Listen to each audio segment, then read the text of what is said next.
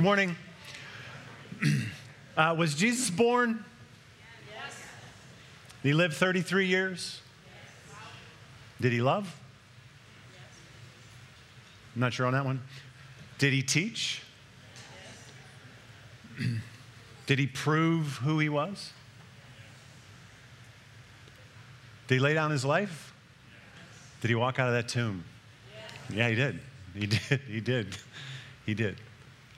Which leads me to artificial intelligence.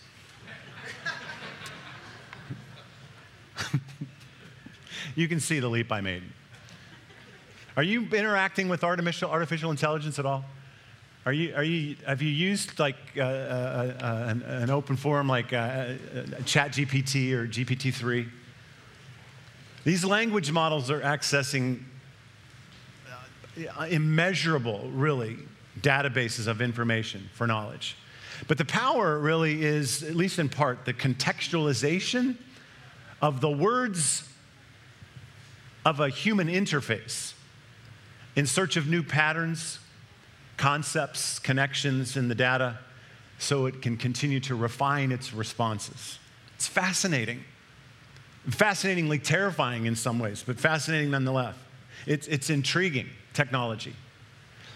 It's a new wave. It's going to change the world in profound ways. Just like the printing press did, just like the internet did. It will change the world. It's coming. But it brings no hope, no promise of deep change to a broken world. It has no capacity to directly impact human flourishing. It has no way to heal your soul and bring about the masterpiece that God promises that you are. There's only one, or maybe there will ever be one event that does all of those things. And the Christian church, along with us, across the country, around the globe, celebrate that event today. A construction worker from a backwater town called Nazareth, after a meteoric rise in popularity due to his unparalleled teaching, eye-popping miracles, reluctant but dynamic leadership, and even being a wonderful friend to many, had a reversal of fortune, was brutally punished to death for crimes he didn't commit.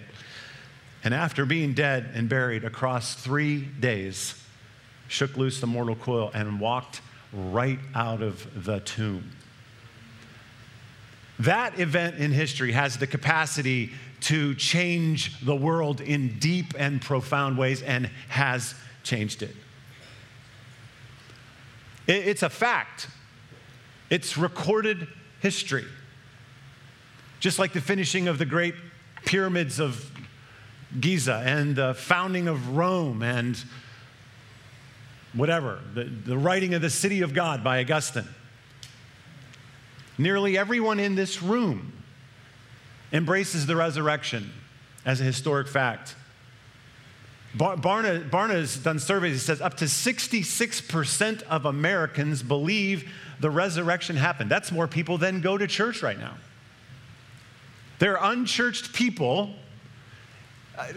dare I say even non-Christians, who believe that profound and almost unbelievable fact. Well, why not? There are plenty of eyewitness accounts. There are written records that exceed the written records of many things that we know to be fact in history. And the women and men that are responsible for those eyewitness narratives have proven their character to be unassailable.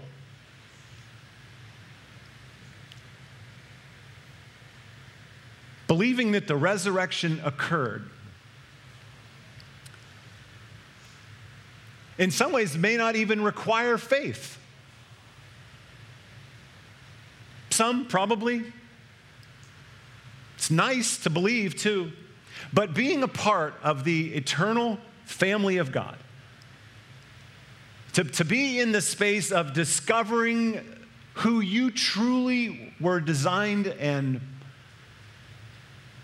created to be requires faith.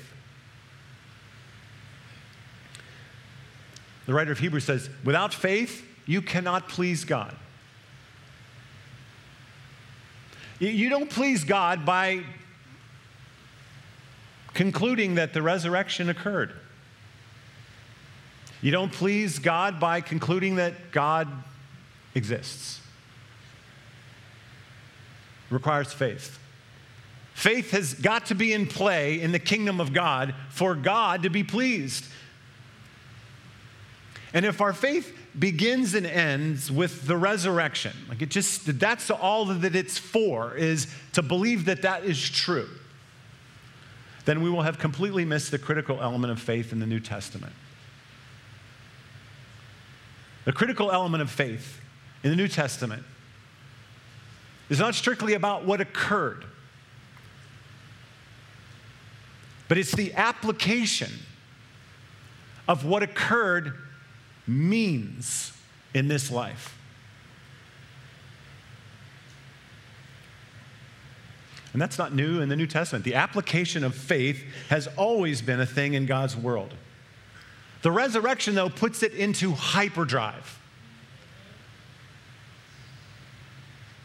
What happened at the resurrection shows us and demonstrates things that we could only stretch our imagination to even begin to understand. And they were brought to heaven, from heaven to earth, in a way that is life, history altering. And when we put our faith in how that alters our life and our future, everything starts to change. When Jesus' disciples wrote about faith, you can open your Bible pretty much anywhere in the New Testament and find this to be true. When they talk about faith, they weren't talking about the resurrection itself. If you thought about this, that was a fact for them.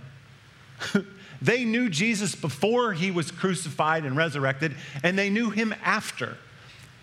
He stuck around for 40 days, showed himself to hundreds of people. No one was walking around going, do you believe he was raised from the dead? They were like, he's right there. That's a fact. It wasn't there. When they talk about faith, it wasn't about the resurrection. It was about the consequences or the impact or the implications of it.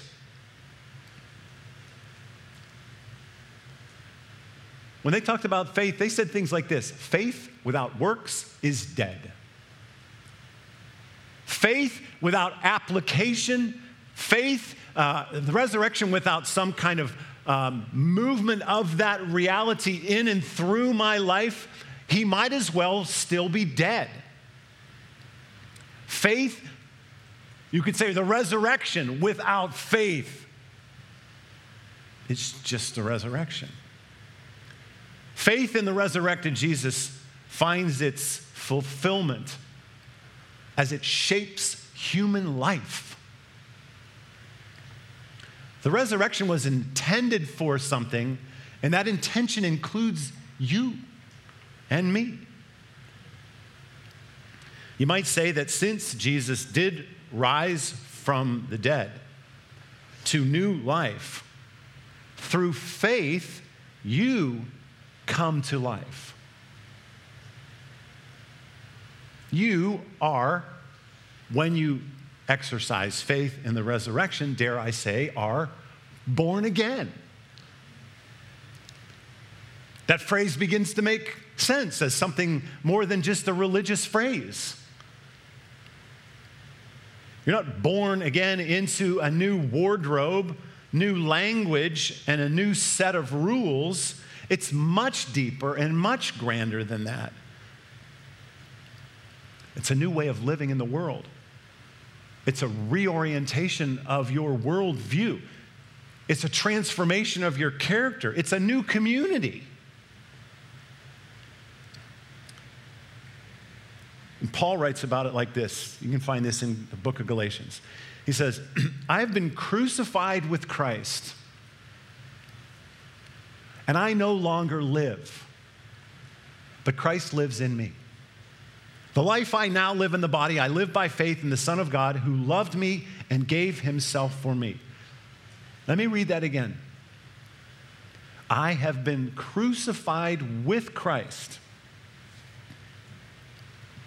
I no longer live, but Christ lives in me. The life I now live in the body, this new life of mine, I live by faith in the Son of God who loved me and gave himself for me. This verse speaks clearer and more powerfully of the transformative work of the risen Jesus in our lives and how over time, through faith, we're made new. Let me explain a little bit of how that happens. First, through faith, God continues to form a new identity in the believer. Right? It says, I no longer live, but Christ lives in me. Our identity is no longer found in our accomplishments, our possessions, our status. It's hard for the human mind, maybe the Western mind, to even imagine that you would be defined by something other than your possessions, your accomplishments, or your status.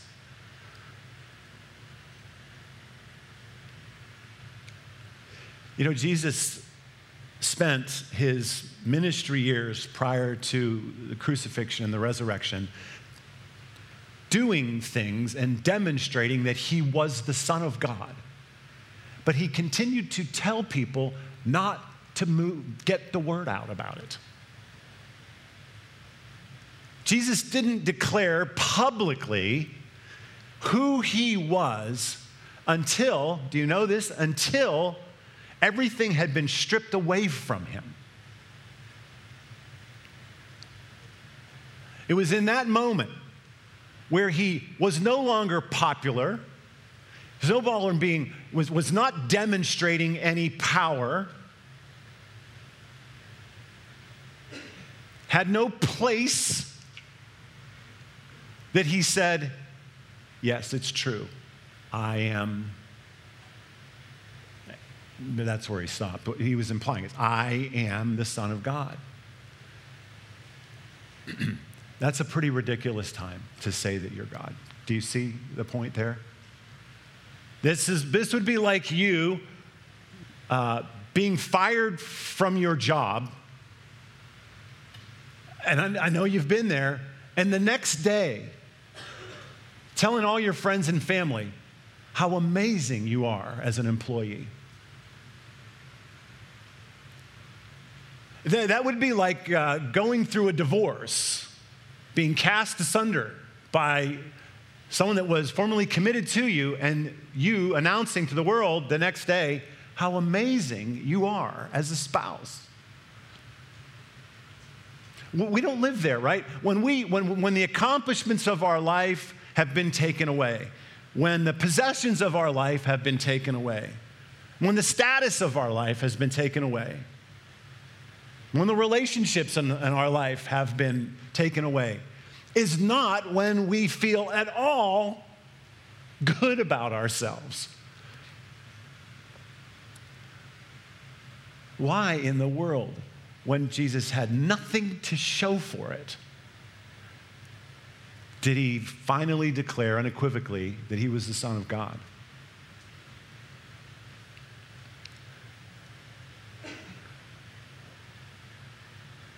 The Son of God is the Son of God, irrespective of any accoutrements of this world. In fact, if he did do it at the height of his power, Christianity would have forever connected power and Jesus. Popularity and Jesus, it would have been equated, and it has nothing to do with any of that. He declared who he was when it was all gone because it has nothing to do with this world. Are you with me? Our identity is being reshaped through faith in Christ. And it's no longer in our accomplishments and our possessions and our status. We are loved, in fact, accepted by God because of what Christ has done for us, not because of anything we have done.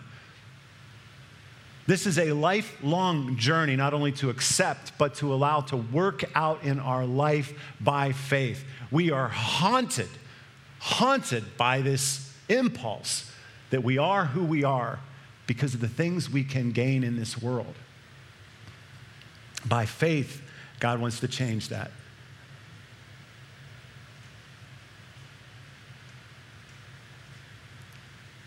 To have an identity in Christ rather than in the things of this world means that we have a security and a peace and a value that come by simply being cherished and loved by God. This was the joy of the early church, most of whom had been convinced they had failed in some way or had no means to please God. And Jesus was telling this group of people that they were loved by God and accepted. How many of you feel that way about yourself this morning and need to apply some faith? How many of you look in the mirror and see someone that doesn't add up and assumes you don't add up in God's eyes either? By faith in Christ, on the grounds of the resurrection, you can have the same joy as those in the early church. How many of you feel like you need that space today to stand in the assurance of Jesus' work of forgiveness, sit in the lap of a compassionate Father who demonstrates his heart through Jesus and his utter lack of condemnation of you? How many of you this Easter morning need to see the forgiveness in the eyes of Jesus as he hung on the cross and the eyes of joy as he was coming out of the tomb? By faith, over time, you can have it.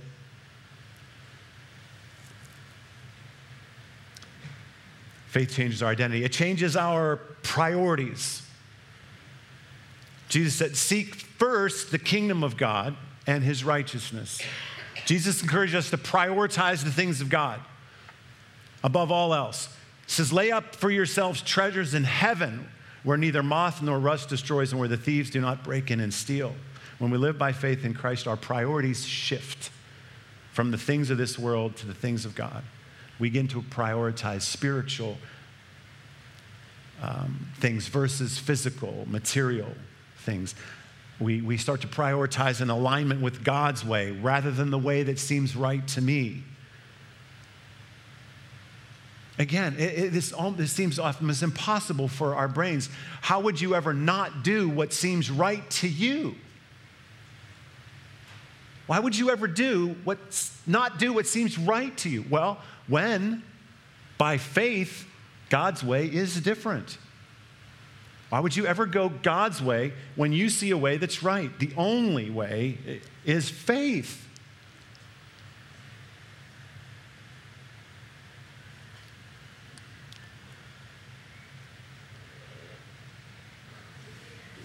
By faith, we trust that our most meaningful life doesn't come by following the path toward our own rising, but by following one whose rising changed everything. We see this through the people of God throughout history. Faith-filled, intentional walking away from compelling but empty promises of this world and instead walking by faith according to God's priorities and purposes, which promise a surprising and unexpected and otherwise unknowable reward. Only by faith can you choose a pathway or first turn away from a pathway that guarantees some kind of reward for a path that does not guarantee, except by faith, something 10 times better. Are you with me? This is much easier to choose when you think, I know what I'm going to get for that. It's only a C+, but I know I'm going to get it.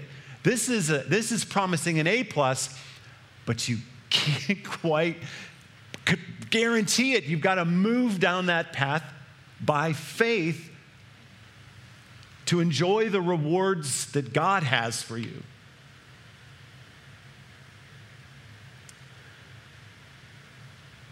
Who among you needs to loosen their grip on the things that provide leverage and control and security in this life and instead trust the one who is in control and whom we do have security, Who needs that today? Yes, I see that hand, right? I see the metaphorical hands going up into that.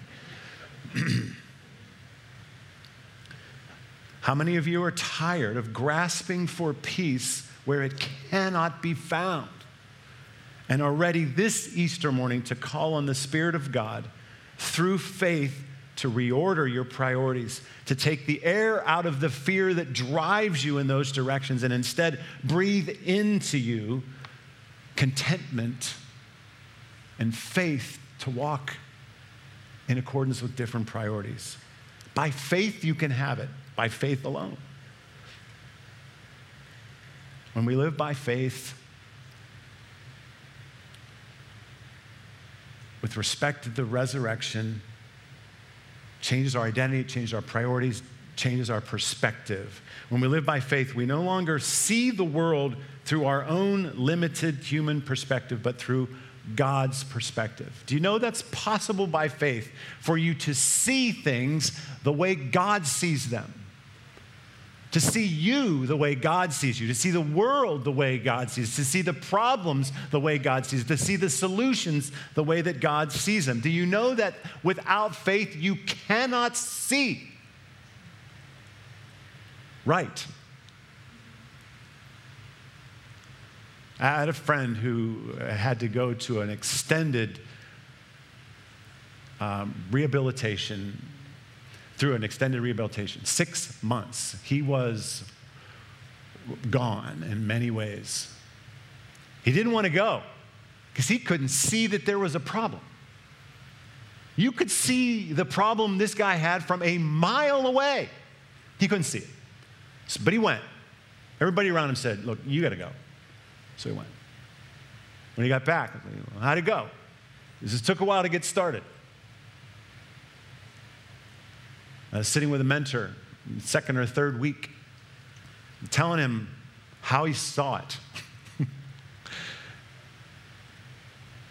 And the mentor said, yeah, but you don't see right. What do you mean? I can tell you exactly. I know what you think you see. You can't see right. Until he accepted the fact that he couldn't see right, he made no progress. Till he trusted somebody else's perspective.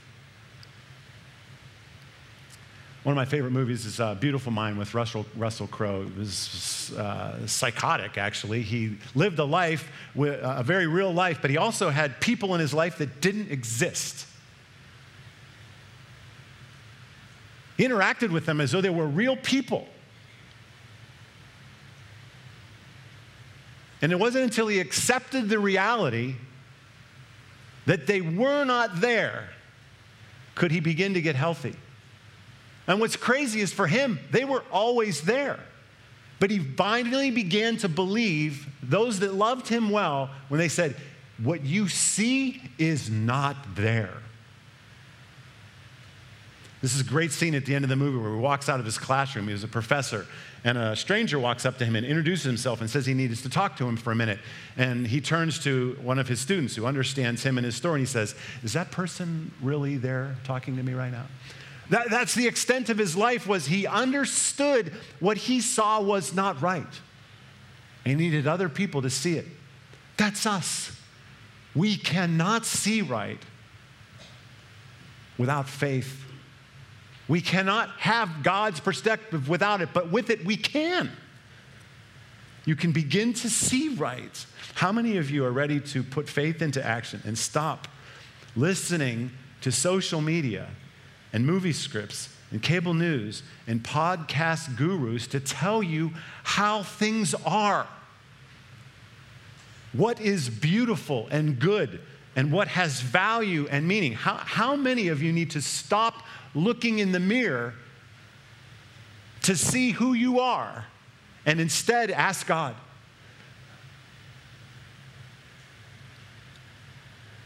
How many of you are ready this Easter morning to put your faith in the Word of God and into copious amounts of reading the Word and praying and inviting the Spirit to show you what's true and what's real? How many of you are ready to put yourself in the midst of Christian community that can bring you wisdom and encouragement and grace and to remind you what is true? By faith alone, you can have it. Faith also changes our power source. When we live by faith, we no longer rely on our own strength and abilities, but on the power of Christ within us. We are filled with the Spirit when we exercise faith in Christ. And the Spirit enables us to live the life God has called us to. These spaces in which faith presses you and draws you, even that cannot be done by you apart from faith and apart from the work of God in you by the Spirit.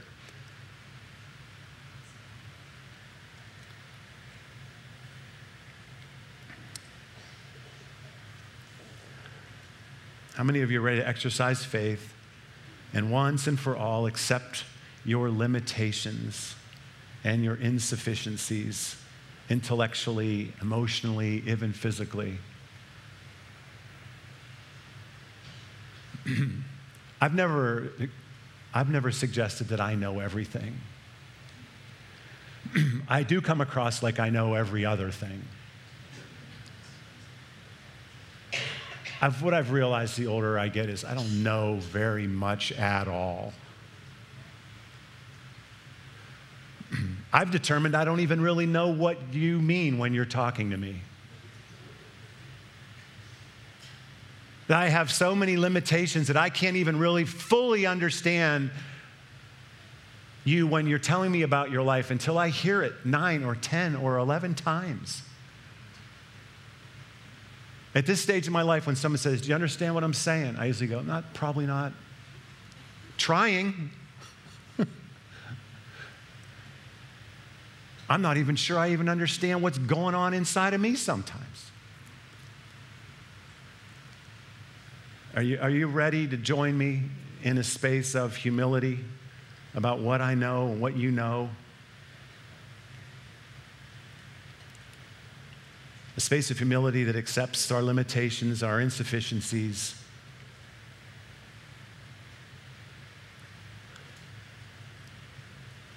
How many of you are ready to exercise faith and start listening more than talking?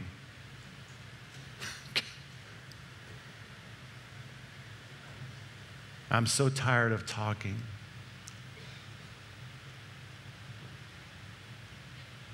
I used to struggle with prayer because I actually didn't always know exactly what I needed to say. And if I did think of what I said, it was fairly simple, and then I didn't know what else to pray. I don't know how. I didn't know how people pray for 20 minutes. There's like 3 things. I just need to mention those, and that's it. And then I realized, just shut up. Why are you talking so much? Took Mother Teresa's advice. Someone asked her, "When you pray, what do you say?" She said, "I usually just listen." And when they said, "Well, what does God say when you're listening?" She says, "Well, actually, he just mostly listens." A lot of listening. A lot of listening prayer. It's good. So now I just listen. And I'm surprised at how much time goes by when I'm just listening to God and wanting to hear from him and exercising faith and wanting to hear about my priorities and my ill-placed power and my ill-placed identities. And if I just listen, I grow so much more than I do through what I think would happen through answered prayers, for example. Anyway, faith is an active move in which Christ begins to change and continues to change everything. Changes our identity, our priorities, our perspective, our power source. Faith's an active move away from being a child of the world and become a child of God with a new aim and a completely different strategy for life. You can believe in the resurrection and it just sits there as an event, or you can apply faith in light of it and launch yourself in cooperation with the Spirit of God and the forgiveness of Christ to transform your life and impact every area of our lives. If we're willing to stick with a life of faith and allow God the time to help us gradually see. So let me finish this. I used ChatGPT to write an entire Easter message earlier this week. And it was good. It was real good. It was disappointingly very good. Mind-blowingly good. It required about a minute of my time to direct it into the space that I wanted it to go, with a particular emphasis.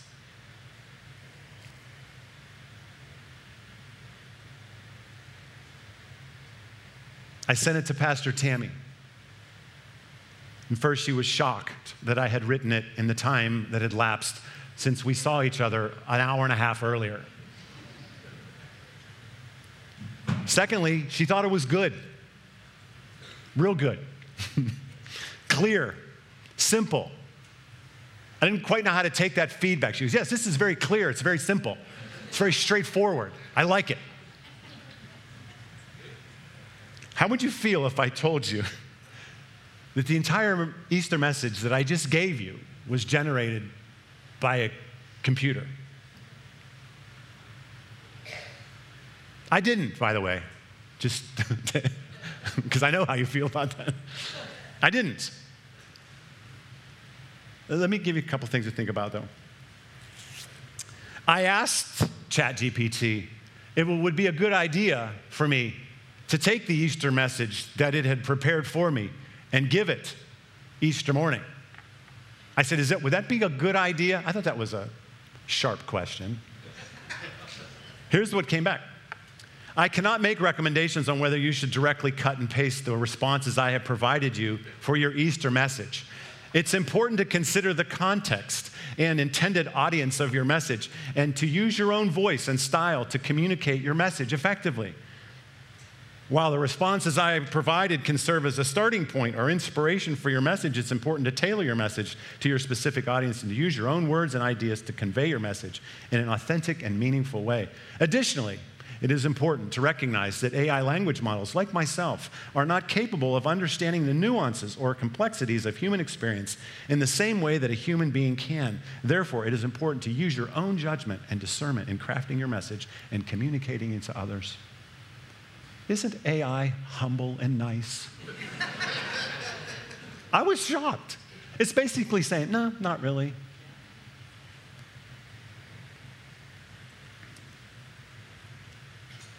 It can be scary. You think about the amount of knowledge that is being leveraged through artificial intelligence in ways that it can be utilized and fed back to us that improves the execution of decisions, the development of products.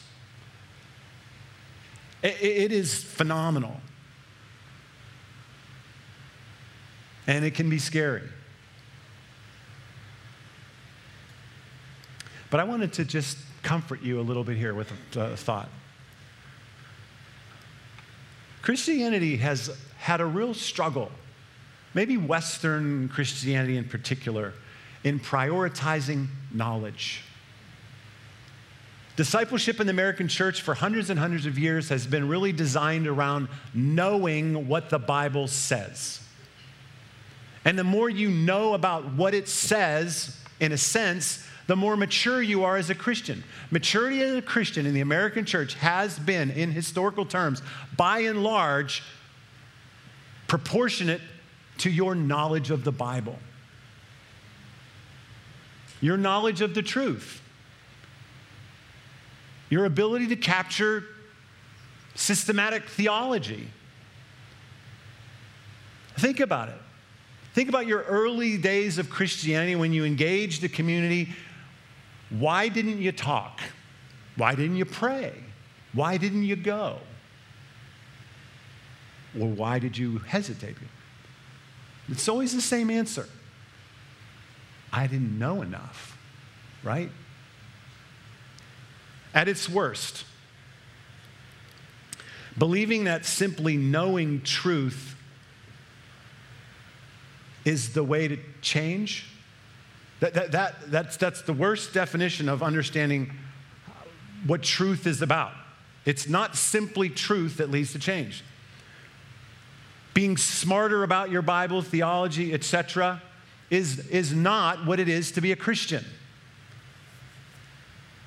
It doesn't exclude those things, but that's not the sum total of it. In my humble, probably premature opinion about AI, at least the language models, unimpeded access to knowledge is not necessarily damaging at all to the Christian faith. It's not the end of Christianity if the truths of God become commonplace, easily accessible, and require no scholars or authorities to convey them. The most fascinating thing about feeding a sentence or two into this program and having it put back 3 pages of Easter was that I agreed with all of it. It was deeply scriptural, spot on, and had illustrations. What's wrong with that? What if the truths of God became easily accessible and they were right? It could actually rejuvenate Christianity by putting the emphasis on the life of faith where it belongs, where the Easter message finds its fruition, faith at work in you. For the Christian faith to become not about, in its end, knowledge of the truth, but an application of the truth in a personal and persistent and faithful way could revolutionize Christianity.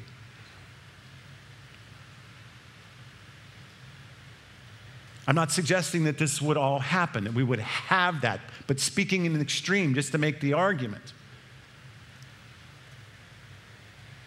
If everyone knew everything they needed to know about God and man and sin and Jesus and justification and sanctification, eschatology, etc., where would that leave us?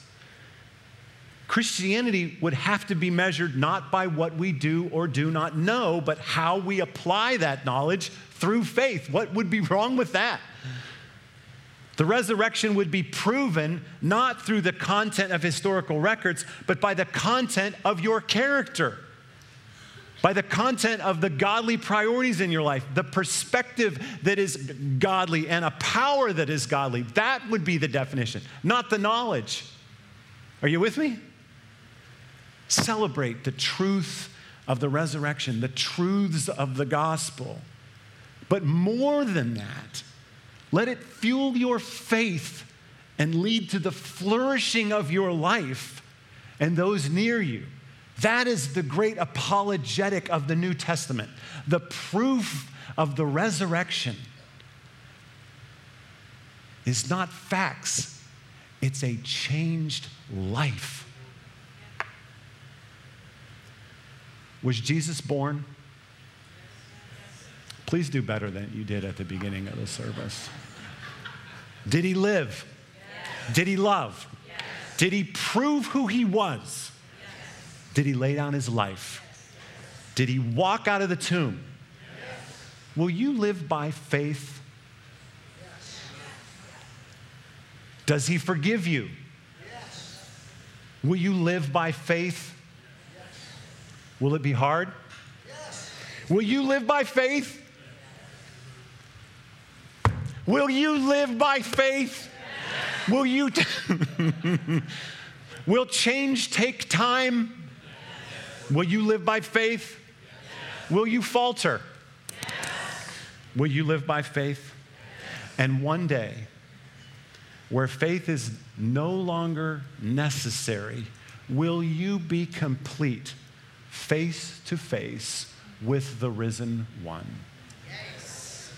You have been crucified with Christ. You no longer live, but Christ lives in you. The life you now live in the body, you live by faith in the Son of God who loved you and gave himself for you. He is risen, and by faith, so are you. Amen. Amen. Yeah.